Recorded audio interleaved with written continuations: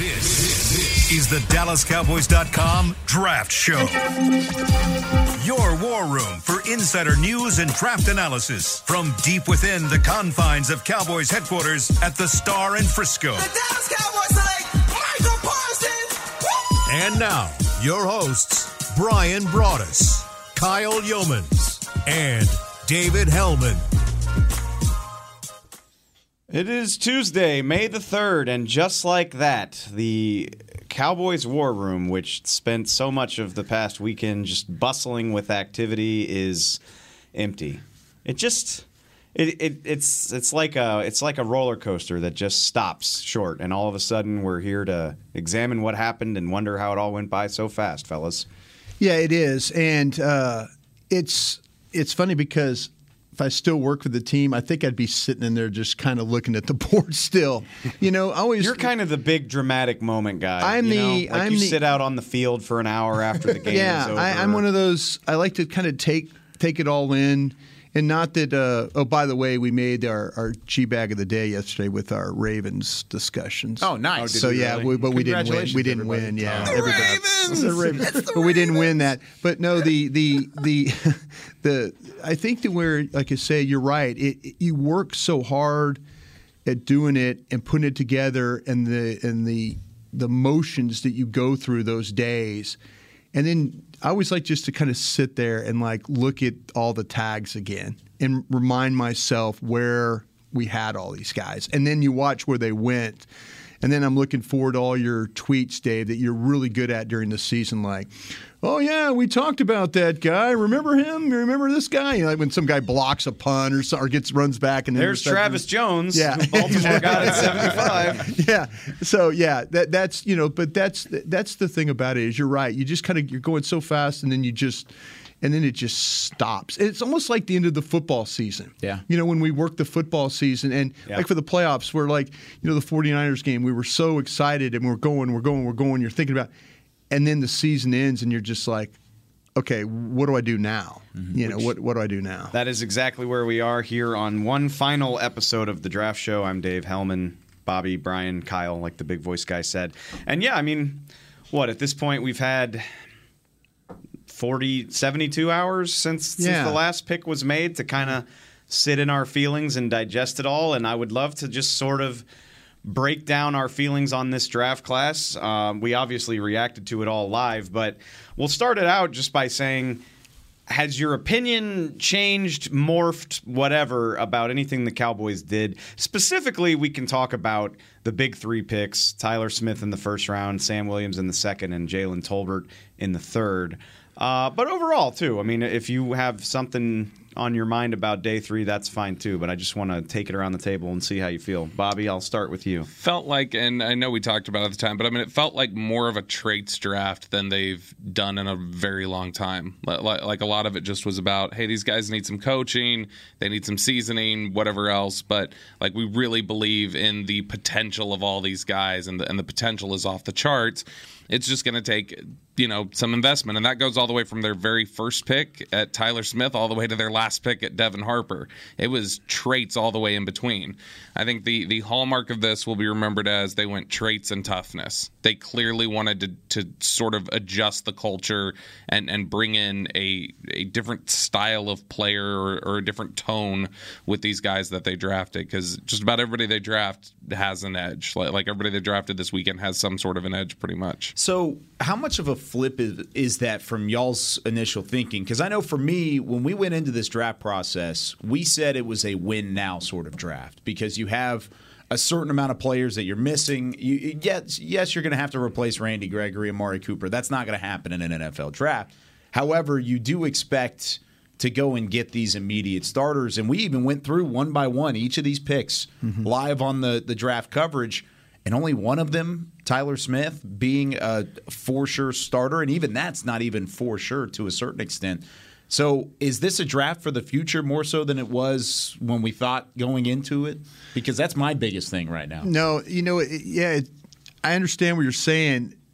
I think for me, the draft was different because it was the last two drafts, it wasn't about need. It was really about hey, who's the best player on that board? who in the stack is the best player? Who's the next best player on that board? And it's kind of surprised us.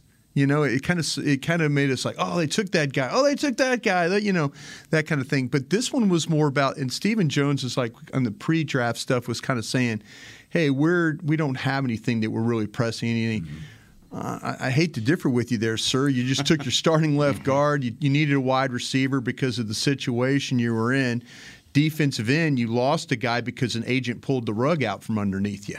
That kind of thing. So, the first 3 picks at least were those ones where it went like, we need a guard, we need this, we need this. I would go as far as to say the first 4. Yep. Because I think after if you wrote it down on a piece of paper on Wednesday. How about Ferguson too? That's what I'm saying. Okay, well, I was talking about if we wrote it down on if we all got together on Wednesday morning before the draft and we were like, what are the 4 biggest needs on this team? That's what they hit all in a row. Not just what are the 4 biggest needs, but it's like, how would you rank the 4 biggest needs? There are a lot of people I think who would rank them like that. Yes, for sure. Yeah. So, but to me, when I went back and looked, again, sitting around looking at tags, and I look at the Cowboys draft, and I was just kind of going through all the teams and what they had done, and in like the order they took guys. Maybe and my gauge was just what my 190. The players I watched. I was disappointed I didn't have tackle tape and all that, but I got that, so we're good go with that. But the thing about it is, though, all my players were kind of grouped together that they took. Tolbert being my highest rated guy at 74, Williams at 75, so they were right there. Smith was at 79, Ridgeway was at 92. See, they were all kind of right there. It's kind of what Stephen Jones said on Saturday night. We were drafting fourth rounders all the way through. The real outlier, if you want to say that, would be Ferguson at 152. Because I had some tight ends that were better that I clearly liked. There were some guards that I had better that I clearly liked. But they don't always see it. I'm just saying, I'm looking at what I saw as compared to maybe how they saw it, the draft. And there was, like I say, there's some teams that I was like, always we laughing about the Ravens and stuff like that, the Jets. We make fun of the Seahawks. Depending on how, that's the only point of reference that I really have right there. But for the Cowboys to get players 74, 75, 79, and 92 off my board, I'm kind of like, all right. You like the value there. Yeah, all top inside of 100 right there. So to me, it doesn't matter where you pick them, just pick them. That's pretty much their attitude, I believe. Going back to, and I agree with you for the record, but going back to Kyle's point, and I think that is. You don't have to agree with me. But I do. And I'm right. Like I said, I mean, that was. It wasn't a flashy draft at all. No. It was almost textbook to how to move up and down. Well, not to move up or down, but I was going to say not to move up. No, but to look at the board and kind of gauge. It's not gambling if you feel like, okay, if we take this guy first, there's a good chance this next guy. I mean, to me, and Bobby could probably, because Bobby's got some great sources in this thing, there are people around the league that were interested in taking Tolbert and taking Sam Williams and stuff like that. Bobby calls it purgatory, that pick right before it gets to you. And then you lose a guy. So they navigated the board how they felt like they needed to navigate the board. And, you hear stuff after the fact, and that's, I think, as early as like Saturday night. I think they did have guys that they considered moving up for at certain points in the draft.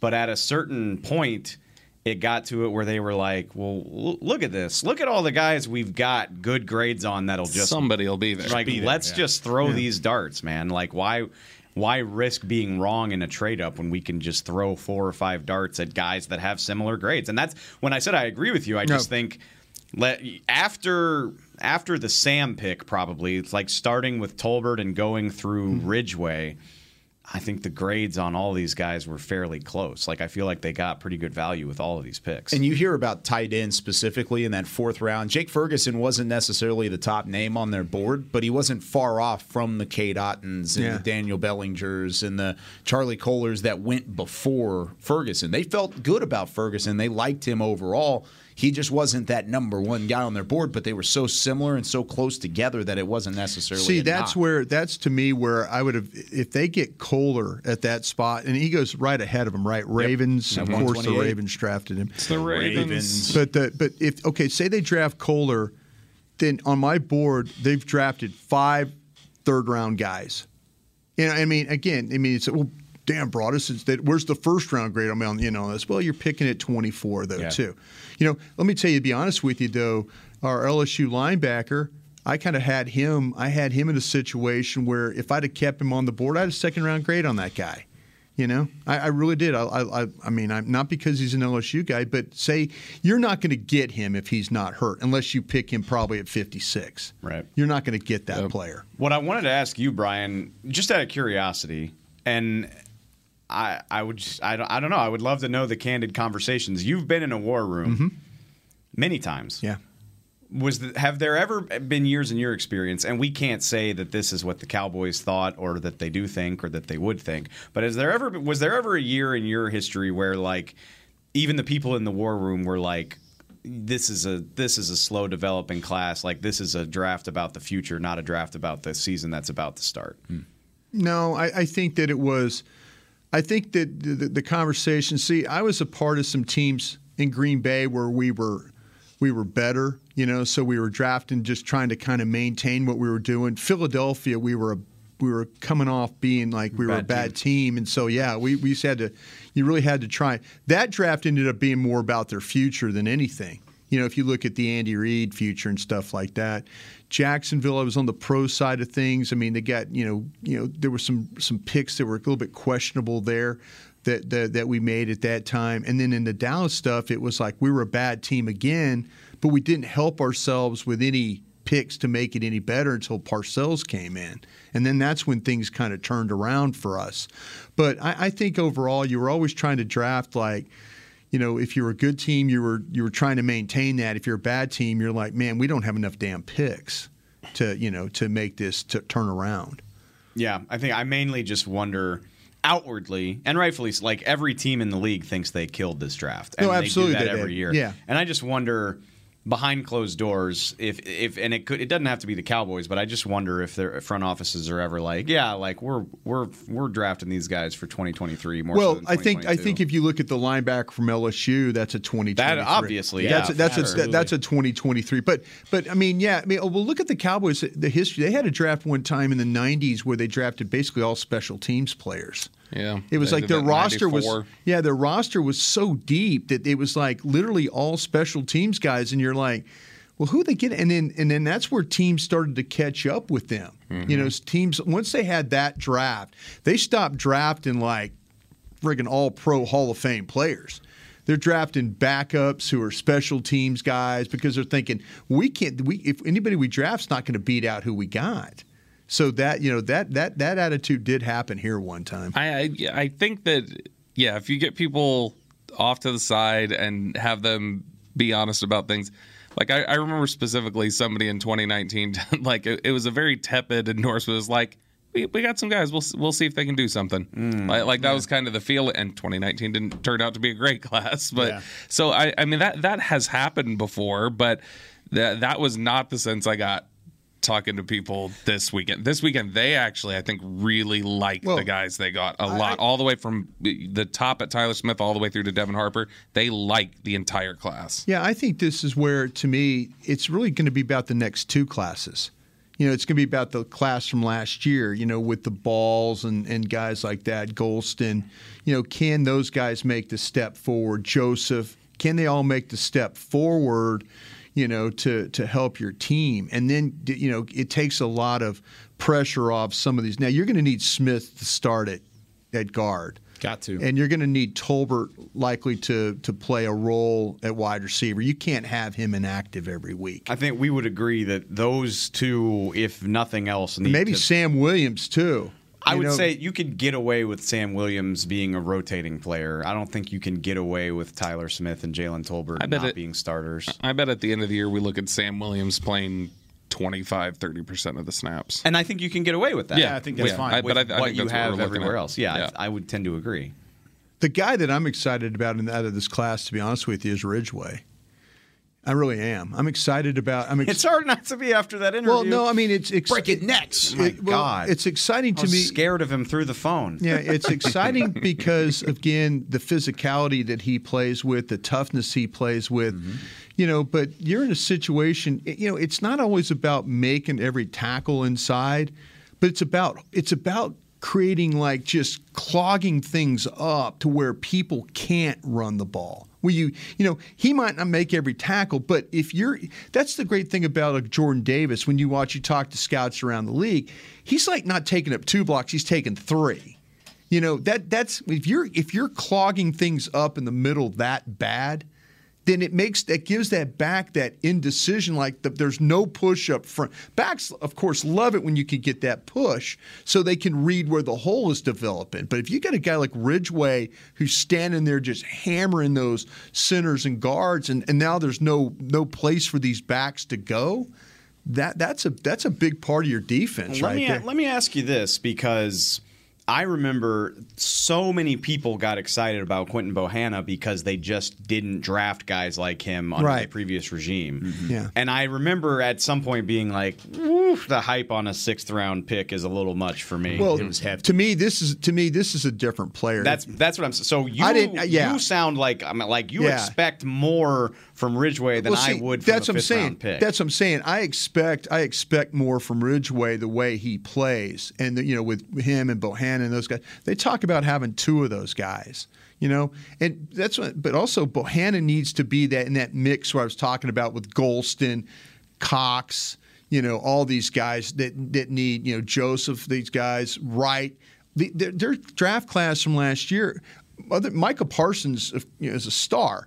But those other guys need to not have where they play 6 games and they're good, and then they fade away for the other 11. They need those guys playing, much like with Dorrance Armstrong. Dorrance Armstrong to me was always a guy that played really well one game and then you lost him for 4.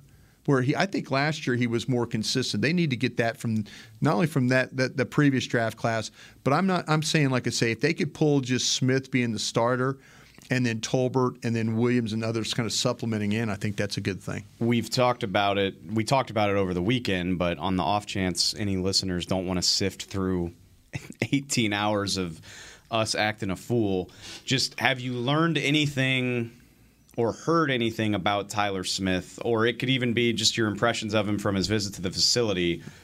How has your opinion changed from like Thursday evening when you were kind of getting the vibe that he was going to be the pick to 4 or 5 days later when you've really had a chance to take a deeper dive?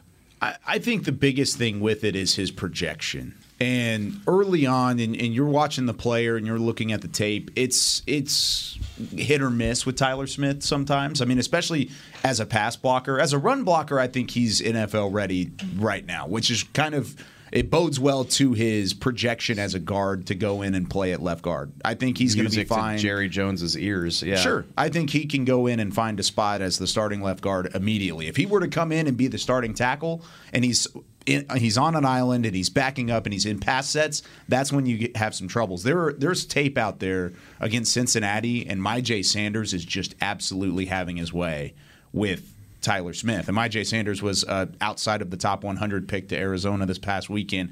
I liked Myjai more than anything, but I liked him because he went up against Tyler Smith and absolutely destroyed the guy. Yeah. But most of those sets where he was getting beat against Myjai Sanders was in pass blocking sets. That's something that he can develop along the way while also immediately translating the guard. There were rumors out there, and I don't know how much truth there is to this, but there's rumors that if he were to stay at the collegiate level, he was a late declare. If he would have stayed around the college game, there's a chance he would have transferred to an SEC school. He would have started, and then he would have been up in the top category as maybe a top 10 pick, just based off of his projection alone. He's only 21 years old, turned 21, 3 weeks ago? And then you turn around, and now he's an NFL player. He's got a high ceiling. It's just you got to get it out of him. That's up to Joe Philbin. That's up to Kellen Moore. It's those guys across the building. Now they got to take advantage because they've got the guy, they've got the traits, they've got the potential. Now you got to take advantage if he's a first-round pick. I think they're confident they're getting it out of him.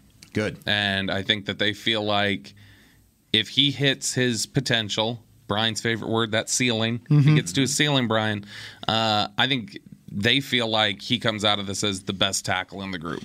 I think that's genuinely how they feel about it. And they think they're going to get that out of him. It's just a matter of who's going to get it out of him. You've got a chance here. Joe Philbin and these offensive coaches, you can get this out of him. And if you can't, well, we'll find somebody else to do it, but somebody's going to get it out of him because we believe he can do it. Yeah. I think the thing that I became away with him is I didn't know the personality. This is the great advantage. He's got like we all get to watch the tape, and then all of a sudden we get to talk to the kid. Yeah. And then all of a sudden you're going, I see it. I could see how he could come off in an interview. I could see how he can come off as, there's things. You talk to him. There's things. We had a chance to interview him on the radio that day, and there's things he says that you're like, man, for a young kid, he gets this. He understands this. I think Bobby's onto something very interesting. That now the pressure is on Mike McCarthy, Kellen Moore, Joe Philbin. If you don't find a way, McCarthy even said himself, 3 draft classes now. 3 draft classes. You got to find a way to, because I feel like some teams in your division got a little bit better. Yeah. Felt like the Giants got a little bit better. I felt like the Commanders got a little bit better. Eagles got a little bit better. So maybe the gap, you still have the best quarterback in the division, and that always helps. But, they've added some pieces. Those other teams have added some pieces along the way to make it not so much maybe a 6-0 cakewalk for you during the year. I think we've all heard the rumor that Tyler Smith wouldn't have finished his college career at Tulsa had he stayed. And it's a great point, and I think it gives you a really good idea of the type of talent you're talking about. Like if this kid could go to an Alabama and start and maybe be a top 10 pick, that's wonderful. I do think the caveat there is, had he done that, that is a full season of developing in the SEC where to be a top 5, it's top 10 it's a step up from Tulsa, but it's not the NFL, and you're also probably going to a program that is used to pumping these kids out. I mean, Bama has a top 10 tackle every year. Yeah, but you're in a situation, too. Let's not forget that Cincinnati from that conference made it to the playoffs. So they're playing good football. It's just a matter of maybe some of the coaching. Maybe he's such a good player that you don't mess with him technique-wise.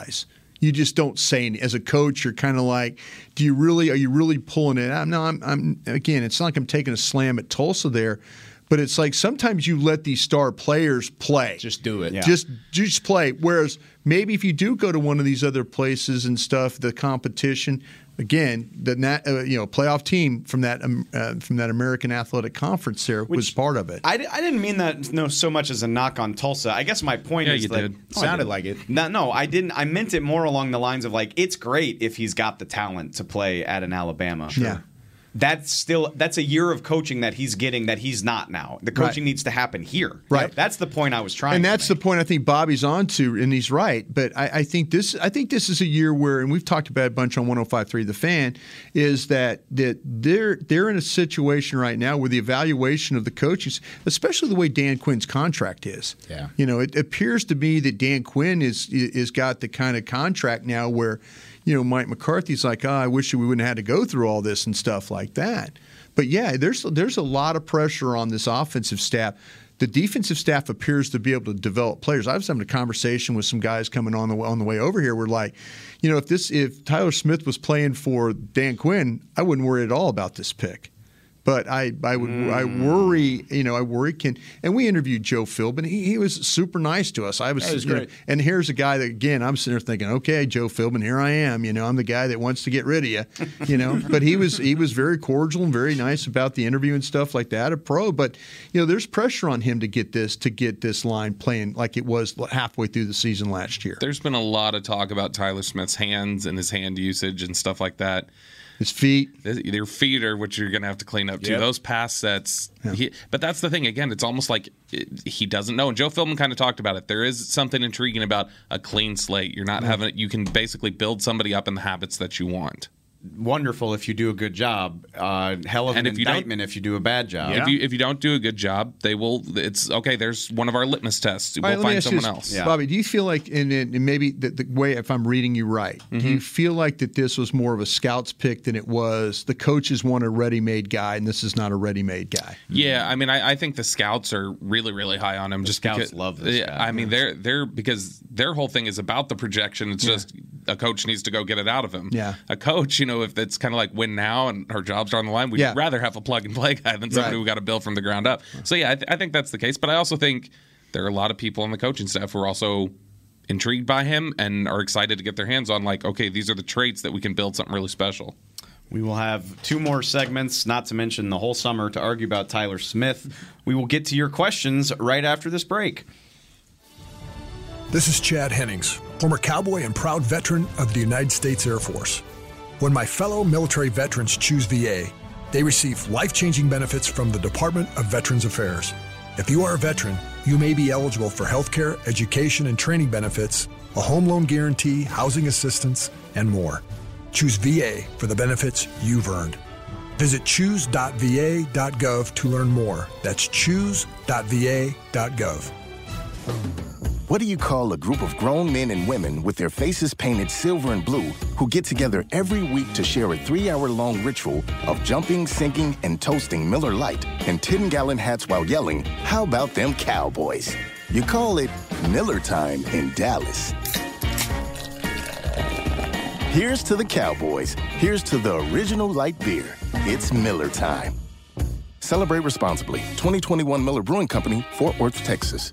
Hey, Cowboys fans, if you're thinking about attending a game this season, visit cowboystravel.com to book your travel package today. Stay at the team hotel, have dinner with a Cowboys legend, and experience AT&T Stadium's exclusive VIP Owners Club. Also, tour the Star, get autographs from your favorite players, and talk X's and O's with me, Mickey Spagnola. The official travel partner of the Dallas Cowboys will take care of all your travel needs. Visit cowboystravel.com. If you have been thinking about weight loss surgery, My Bariatric Solutions has made it easier for you to schedule your initial consultation from the safety, comfort, and convenience of your own home. You'll meet one-on-one with the bariatric surgeon over a private and secure video call. You'll learn everything you need to know about the options available and which procedure is best for you. If you've been considering weight loss surgery and are ready to take the first step, call My Bariatric Solutions today at 844-326-6266. That's 844-326-6266, or go to mybariatricsolutions.com. This is the DallasCowboys.com Draft Show. Welcome back to the Draft Show presented by Miller Lite, the only beer of the Dallas Cowboys. It's Miller time. Brian found that out on Friday night. Took a sip of Miller and gave us the most interesting night in Draft Show history. I'm Karloftis. Yeah. Real quick, the Draft Show. One more time before we ride off into the sunset. The Draft Show is also presented by Liberty Tax. Tax season is officially over. Karloftis might need some tax help now. Karloftis, what? He's in Kansas City. I don't know how the tax code is there. Yeah. Liberty Tax offers you services all year round. That was a lot of fun. /radio. That was a lot of fun. I'm not very fast out. I'm not very fast inside. I don't care. Let's go take our shirts off. Also, one more time in 2022, Beamer, hit the drop. Twitter on the 20. Where we answer your questions. And I love this question. I hope I'm not putting y'all on the spot too much, but our buddy Rabble Rouser, cowboy blogger, you're probably familiar with him. What do you think? And we'll keep this to the big picks because it just gets too complicated on day 3. What do you think are the picks at 24, 56, and 88 if the guys they took got snatched out from under them? Like, what do you think the fallback? Gosh. I know. Oh, my gosh. I know. I'm putting you on the spot. Because I think Tyler Smith. I wish I had this question to sit down and not look it out. Yeah. You're saying if Tyler Smith let's say the Titans trade up to 23 and snatch him. Okay, from you. I think Devin Lloyd and Scene. I think Scene are in the mix. Answers. Yeah, those are the ones that come into my head are Devin Lloyd and Lewis Scene. Which we didn't talk a lot about Lewis Scene, but I can tell you now after the fact that he was pretty highly graded on their board. Which would have been crazy. The one year that they actually have draft the safety depth is the one year they actually draft the safety high. That's why I think it would have been Lloyd because they would look at it and say, we've got 2 safeties under contract. Probably. I think that's safe. Devin Lloyd at 24. Am I not allowed to cheat and say at 56 that it would have been Jalen Tolbert if it wasn't Sam Williams? I mean, that's kind of outside the spirit of the exercise, but if you want to, you can. I won't do that. Gosh, I tell you, I'm looking at the order online, and like there isn't a name that jumps out to me like in the 10 spots after Sam Williams. No, like I don't see a name. Troy Anderson, Ed Ingram, Cam Taylor-Britt. Would they have taken one of those? Would they have taken one of those guards? Yeah. So would you have taken? Was like Kennard on their board? You mentioned Kennard Ryan. had medical.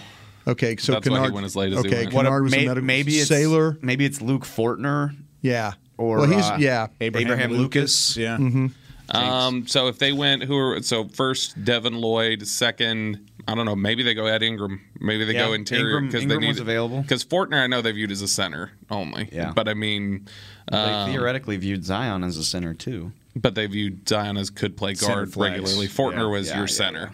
Ingram's a good guess. Ingram, and then they're at 88. It's a good question. Some sort of receiver at that point, probably. Who went a few picks after that? David Bell was the first receiver off the board after Tolbert's David Bell. I'm Karlaftis. Karlaftis did that man no favors. Yeah, if you guys, can maybe. you imagine people's reaction if they wait till 88 to get a receiver and it's a guy that ran a 4.71 or Maybe. whatever? Which is possible. It's possible. If Tolbert wasn't there, he might have been the pick. They met with him. They, people would have. You know where that. I could see they go?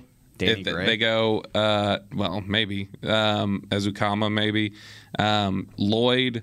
Let's say Lloyd, Ingram, Michael Clemens. Texas A&M edge rushers. D-line. Yeah. Mm-hmm. How would you feel about that? I think Not as good. I think I feel better about what they got. I do. Yeah. Could you throw maybe Sean Ryan into that mix in the third round? He went at 92 to the Packers. I didn't. I mean, they could have been interested. I didn't hear a ton of them tied to him, but could have.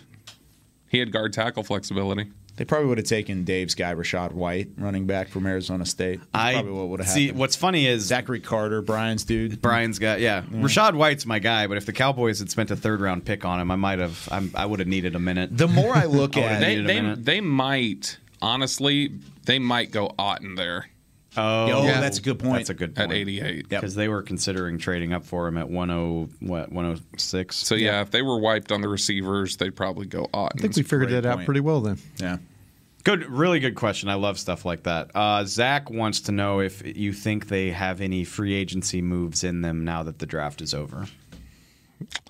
I mean, some of the stuff we were talking about, swing tackles and stuff like that, Jerry said, nope, not getting one now. So I guess we'll just... Does that surprise you at all? Just because a little bit. You're putting a lot of faith in two guys that have never played in the NFL, Josh Ball and Matt. Well, but they need to play. But I mean, you drafted them, and you're putting a lot of faith. I think you're also saying Matt. Well, let's go. Like for some reason, his name. I'm like you with this guy. Like his name is like a mental block for me. I can never. Let's go. Yeah. Well, let's go. I just keep let's go. Like, let's go. Yeah, I keep thinking of the Cartel song. Let's go. I think honestly, ignoring that. I think to be honest with you, I think you need Ball to be the swing, and I think Let's Go needs to be the redshirt guy. You know, I agree. I mean, that's what's. But Ball's played just as many snaps in the regular season as Let's Go. Who did they have graded higher? That goes. Did they have Let's Go graded higher than Ball was last year? I think they did. Okay, well then we're going to see some competition there for sure. But I'd like to see some competition at right tackle. To be honest with you, I would too. I'd like to see Terrence Steele get pushed a little bit. If one of these guys is better than Steele, let's go there. I think they feel like they had I think they felt like they had their competition at right tackle last year, and I think that's why Terrence Steele's the guy now. Yeah, but like I say, it goes back not only talking about the development of Smith, but how about a Ball?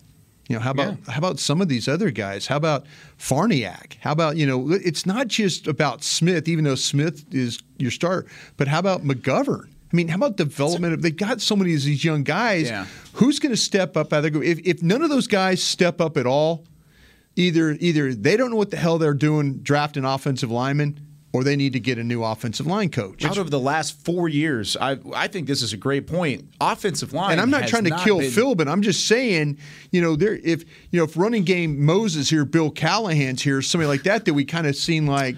That maybe you feel a little bit better about the development. The only guy is Tyler Biadasz that's had significant playing time out of anybody they've added. Maybe Terrence Steele. There's one exception there. Yeah. And even they didn't even draft the guy. They waited until an undrafted free agency period to sign him. So I agree with you. I think the pressure is on this offensive staff to start developing these offensive line guys. It's been so neglected for so long. Now you got to figure it out, and you've got pressure put on you because of it. Either they're really poor at drafting offensive linemen, or they need to go a different direction of how they develop. That's going to be what you're going to learn this year. It's going to be interesting too, because everybody from the top down. McCarthy said it at owners' meetings. Jerry and Steven have said it in the press conferences, and Joe told us when he was on with us, like, Farniak and Ball, they're working. That's like, great. I know, but so now you're raising my expectations. If y'all won't shut up about what they're doing, then I want to see it on the field. Absolutely. Otherwise, you're full of crap. No, and I think that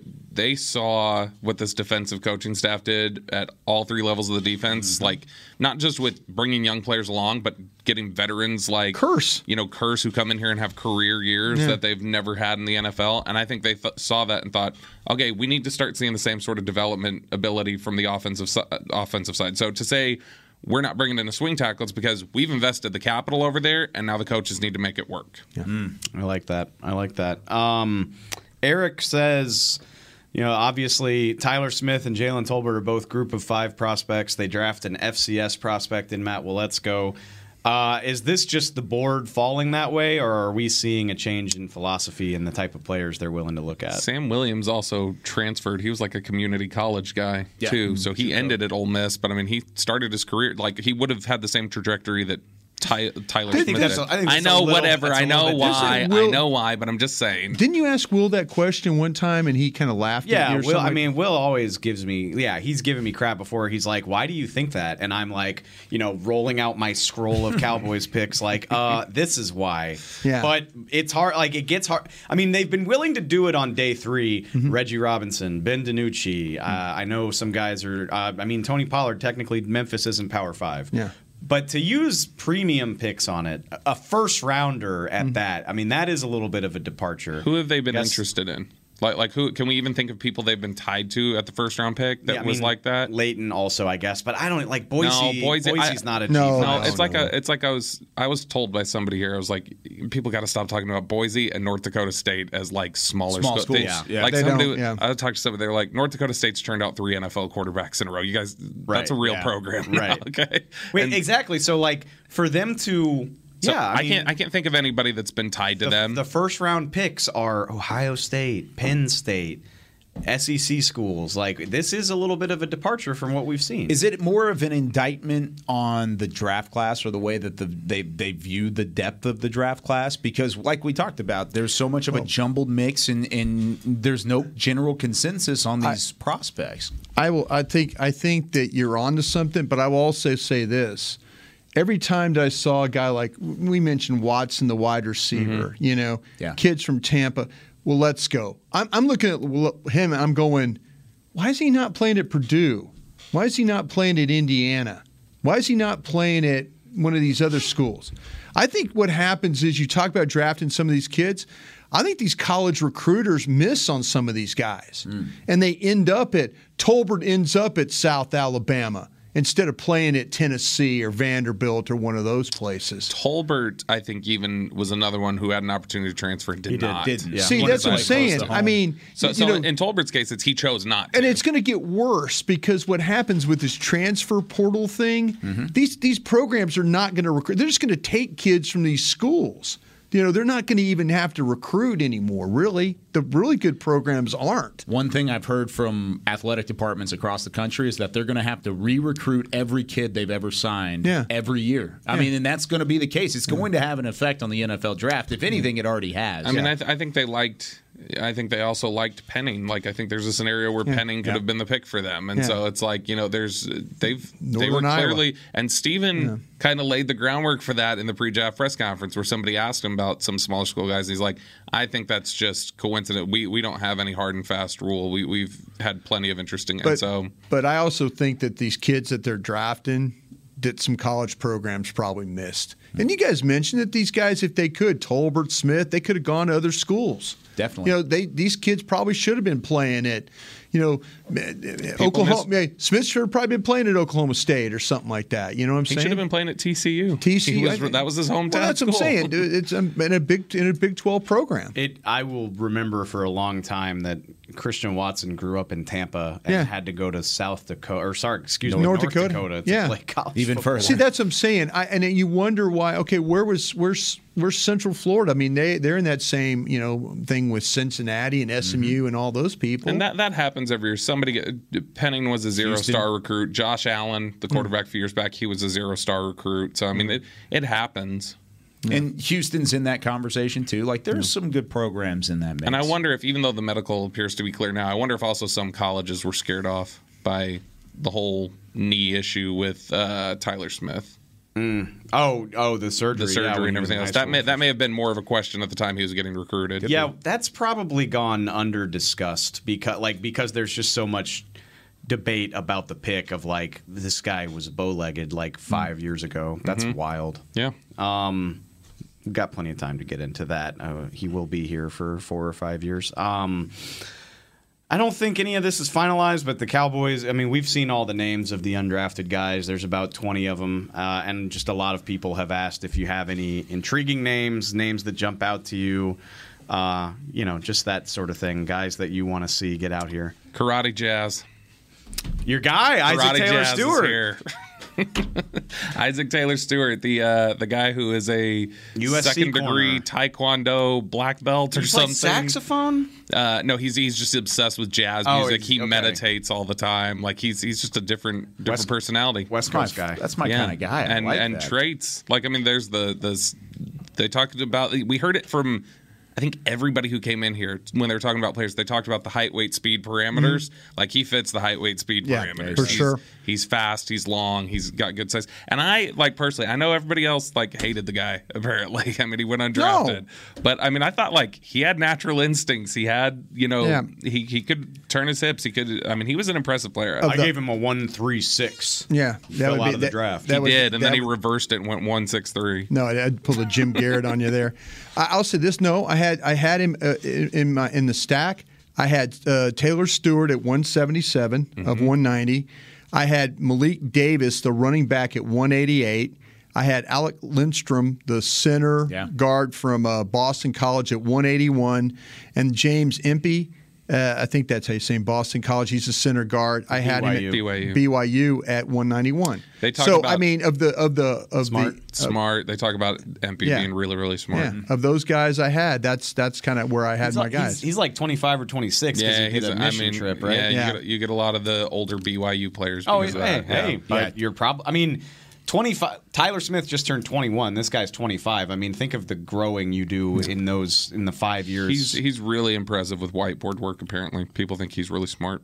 I'd like to mention Dontario Drummond from Ole Miss as the wide receiver, as maybe I didn't see him. Yeah, like a guy who could play special teams. He has some decent ability. He's just not fast. It was the 40 that knocked him. Right? Really, you gotta kind of 6'5". You got a thing for the slower receivers, huh? You were a big David Bell guy. I wouldn't have. Okay, let's not get twisted. I wasn't a big David. Did you Bell love guy. Noah Brown coming out?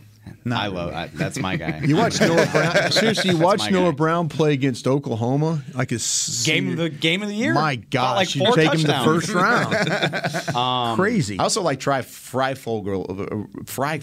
Goodness gracious, I mean that's a handful. Yeah. Indiana. He was really big.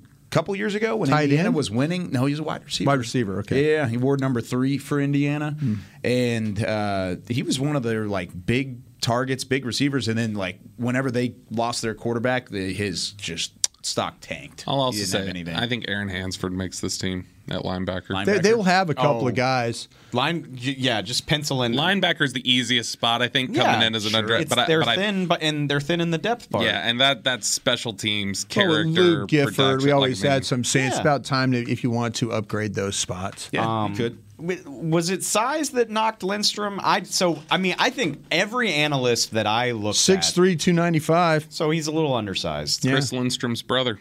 Really? There's another one of those. There's another one of those left-handed snappers. By the way, he comes from a family though of football, of NFL players. Everybody that I follow had somewhere between a 4th and a 6th on him. So to get him undrafted, I'm intrigued, and Impey as well. Well, see, that's what I'm saying. I have a feeling. I have a feeling that the USC corner. Some of those guys, I guarantee if you ask Will about this or anybody in the scouting department, they'll tell you that's the first place they go when it comes to trying to get their free agents. Now, they were in an unusual situation where they had to wait, the draft. The draft was still going when they were done. Yeah. You know, so now they're trying to recruit kids while the draft's still going on. And some kid picks up the phone like, oh, the Cowboys know we're here recruiting you. Oh, you're not here drafting me? Hey, we used all of our picks, but we really love you, even though we just used all of our picks. To their credit, they got some guys. They did. I mean, I know they picked off 4 guys off my draft board. That I know. I'm such a cynic. Like, if somebody called me and they were like, God, we love you so much. We'd love to get you down here. I would just be like, not Tony enough Romo. to draft me. Tony Not Romo enough was to that draft way. me. Yeah, I'm so petty with it. Now, I will say, out of my top 30 interior offensive linemen, 30, I had 3 guys undrafted. One was Donovan West out of Arizona State, who we talked about. Yeah. The other 2 were Alec Lindstrom and James Empey. So I like what they did from an offensive line standpoint a lot. It reminds me, and I think we brought it up during the draft coverage, it reminds me of them getting Brandon Knight and Mitch Hyatt in the same undrafted class, which you can joke all you want. I mean, they got useful snaps out of Brandon Knight for like 2 years. Oh, yeah. Well, see, this is interesting because, like I said, I was just reading my notes about Lindstrom, you know, and because I was saying he was a left-handed center, and you don't see many of those guys. But he doesn't have the size like of a Creed Humphrey, who was a left-handed center at Kansas City has, but the footwork and the athletic ability of just staying with his guy and stuff like that. And I think this guy, when he hooks up on people, he can sustain. Yeah. That's the one thing that I really, really like. I mean, he's not gonna get a lot of push. But there were several snaps I said in the Clemson game that I watched where they put a nose right on top of him, and he was able to handle that. So I was encouraged by that. I thought there was a lot of positives to his game. Jerry talked about, oh, don't give me a guy that gets rocked back, pushed back, and all that. I didn't see this guy being that type of guy for only being 6'3", 296.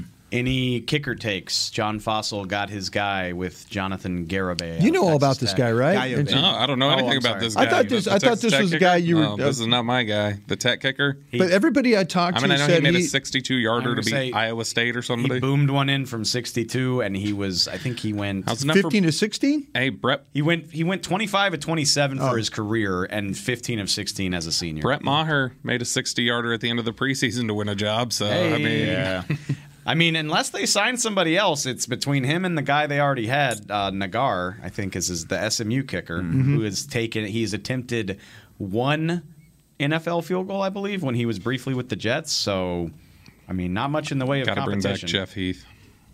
I mean, kicking? At this point, for kicking. He might have a shot. He might. I mean, I feel like kickers had to have been lining up to sign here because this is just an obvious chance to win a job. There were a few that got released. I wonder if they'd look at any of those veterans that got released after the draft, just as like training camp competition. I would like to think so because again, like even how do you pronounce it, Kyle? Garibay.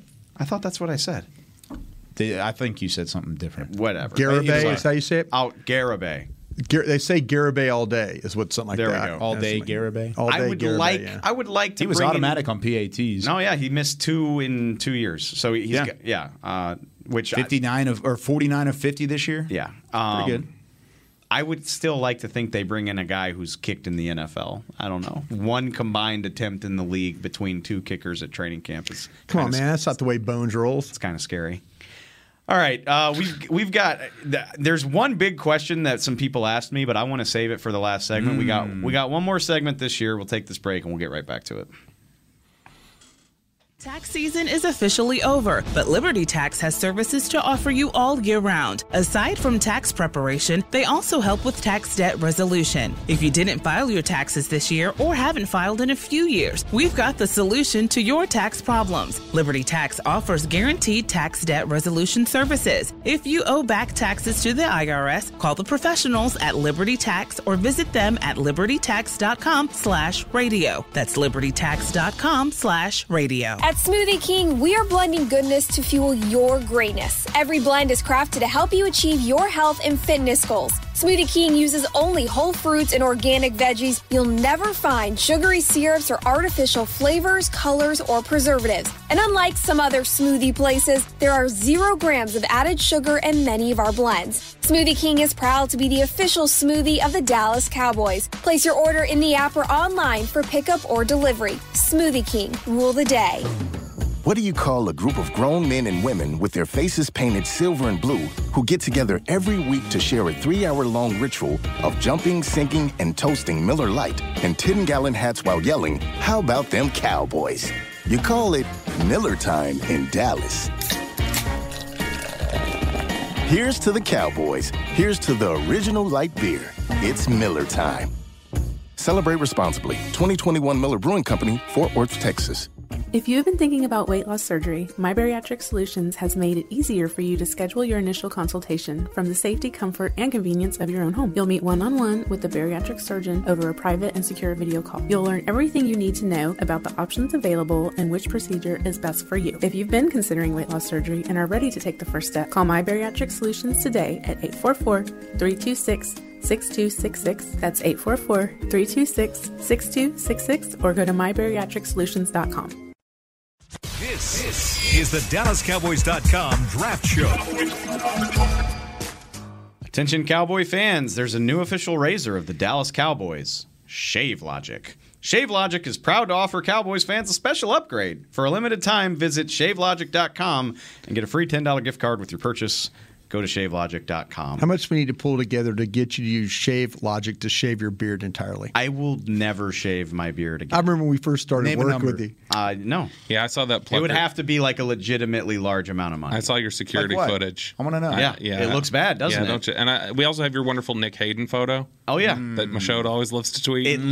I look really bad without a beard. Like, I'm talking, I would need 5 figures to shave. My wife is always, yes. My wife's never seen me clean shaven. I thought it would be 6 and she figures. won't. I mean, 6 is unrealistic, but like if you offer me 20 grand, I'll do it. I'll grow it back right away. What about 10? Yes, I would do it for 10 grand. What about 5? No, I said 5. 5 figures. About $9,999. Sure. Start the GoFundMe, and I'll shave for $9,999. There's way better things to do with that money. Hey, I agree. Don't underestimate the power of the internet, man. Don't tempt me. I paid you you got $200 in your pocket during the season last year. Bobby's got like 3 kids, and he's just reckless with his money. Yeah. He's like, go on the radio and say 69. It'll be funny. And I'll give you $100. Like, call Jalen Smith 9 guy. Yeah, like literally every Sunday I get a text. He's like, work in a way that this guy's was this for our pregame show? Yes. You're such a jerk. This is why he called Dak Dacky P twice. He's like, call him Dacky P, and there's $100 in it for you. And I'm like, if you're just gonna give it away twice, if you're just giving it away, I'll do it. Brian's sitting here. I was wondering why. What is he doing? Making money. You would appreciate that. Making some money. That's resourceful. Gosh, that's awesome. We got 10 minutes left in this. You and Ari are just puzzled. Literally just making quizzical faces at me. And I was like, what is he doing? I'm like, I'll explain. And Bobby's over there just like not even saying a word. I'll explain it when we get off the air. I wanna get right down to it, because I think this is something that a lot of people are wondering about coming out of this draft. The Cowboys lost a lot of talent in free agency from a team that won 12 games, put a lot of emphasis on this draft, and so, I mean, there are varying opinions about the draft, but at the end of the day, I just think the question is this team better right now than the one that got knocked out of the playoffs in the first round? And obviously, we don't 100% know the answer to that. Yeah. The guys aren't even in the building yet. We got OTAs and a whole training camp and everything.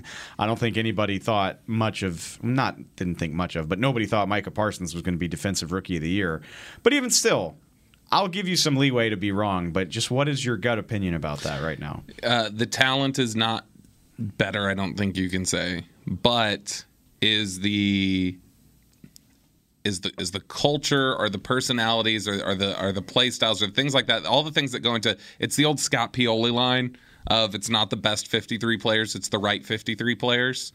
Like, are these the right guys? That's what remains to be seen, because they clearly were deficient in, like we talked about, the toughness, the attitude. I think they felt like at times they were missing leadership in certain position groups and things like that. Do they have that now? Has that been remedied, or are you building a culture, more of the culture that you want?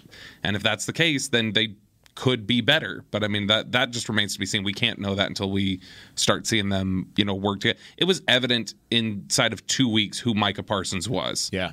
And so I think we'll know pretty quick who some of these guys are. And even that's a rare case. Usually if you're a rookie, if you're a leader as a rookie, then you're a Micah Parsons. And he's as rare as anybody in a first-year NFL role that has ever played the game. Then you turn around, most of these guys, if they're going to be quote-unquote leaders in that locker room, it would be 2, 3, 4 years down the road. But right now, just based off of the personalities and the guys that they've drafted, I'm right there with Bobby. I do not think they're better from a talent standpoint. Sure, there's room for improvement in a couple of areas, especially offensive line. Tyler Smith could come in and be a better offensive guard than Connor Williams was last year. There's a potential for that. Is it the expectation? Maybe not. You would hope it is, but maybe it won't happen. But from a toughness standpoint, I think they are tougher than they were whenever they concluded the year in the wild card round. Yeah, I think to me, because I was just going through, just looking at the schedule, and man, you better be better. You better. Tough. Because it looked easy for like 2 weeks. You were like, Rodgers might retire. Brady did retire. Like, we got this. Tennessee. Russell Wilson got traded to the AFC. Yeah. Tennessee, Green Bay, Cincinnati, Tampa, Indy, plus, what you got to deal with your own schedule and stuff. With your own division. The whole thing, to me, the key of this is going to be the quarterback. Is the team going to be better because of the quarterback? Are they going to find ways to help him? Are they, is this left guard? If we don't have a revolving door at left guard, what's going to happen at right tackle? Are the receivers? You've lost. You lost a pretty big piece there at receiver. Are they going to be able to step in, replace that? What they lost. Defensively, I think that, to me, I trust what's going to happen on defense. Last year I was thinking, this offense, if the defense could just be top 15, I trust what's going to happen on this defense. I really do. I trust the coaching staff. I trust the players. I think that'll be fine. I do worry about Kellen Moore. I do worry about the quarterback. I do worry about the Joe Philbin and the offensive line. If they don't run the ball or they don't show better balance, this team could be in trouble playing against the teams I mentioned, the Tennessees, the Green Bays, the Rams, Cincinnati, Tampa. There could be a lot of those games where all of a sudden, they're looking at the wrong end of that. If I'm a Cowboy fan that wants to put on the rosy glasses, and I'm glad you took the words right out of my mouth, what can Tyler Smith help you with, hopefully, right away? Yeah. Running the ball. Yep. Like, that's what he was great at in college. He's 6'5", 330 pounds. Him, Zach Martin, probably Tyler Biotish. Like, if he can upgrade your run game and get it back to a level where better balance. Yeah. If you can run, if it's a given that you're going to run for 130 to 160 yards a game, this team can be very, very successful. That's when they were for 8 weeks. That's when they were at their best. Like. Look, nobody loves winging the ball around the yard more than me, but this team is at its best when they can impose their will on the ground, and I'm sure that's a big part of why they like this guy. If you look at this team, and I'm going to ask this question, and I know that you'll argue with me on this, but I just was curious: is the quarterback just who he is? Or is there room for the quarterback to continue? When you say who he is, what do you mean? Well, who he is, like, because he played at an MVP level before halfway through his season. I would argue, like, if you can do it for half the season, you don't magically forget how to do that. Okay, but they did for 8 weeks. No, I think you talked about there was an injury there. There was an injury to the running back. The offensive line started. Everything was falling apart at once, and then nobody could elevate. The play caller wasn't the best he could be. The head coach didn't step in. See, to me, if that's the case, and again, I asked that question because if you do believe that, this team should be fine. Because I think it's going to go through him. I really do. I think how he plays is going to, because like I say, is he going to be able in year 7 lift the players around? I'm still honestly waiting for CeeDee Lamb to be what I thought. Now maybe I was dead wrong about CeeDee Lamb as a player, but I'm kind of waiting for that. I'm kind of waiting for what we're seeing at Minnesota, what we're seeing at Cincinnati, what we're seeing at some of these other places. But if CeeDee Lamb is maybe CeeDee Lamb is who he is. You know, I think the maybe Dak is always going to be what he's going to be conversation has been had every single year that he's been in the league. Well, even the owner questioned that. But every single year it's been wrong because every single year he elevates. Now, last year in the second half of the season he went down, but in 2018, especially the second half of 2018, he played it a way that everybody said in 2017 he wasn't capable of. Then they said, well, that's kind of it, and that's who he is. And then 2019, he stepped in and he played it. And so consistently, we ask this question every year, and every year it's been, no, he's better than that. And so I feel like, again, the answer will be no, he's better than that. Can he elevate others' games? That's what I'm going to ask you. The only example we have is he definitively, a guy who people want to compare him to now, as is he better than this guy, is Derek Carr. He made Amari Cooper better than Derek Carr did. Yeah. And so, I mean, we saw it there.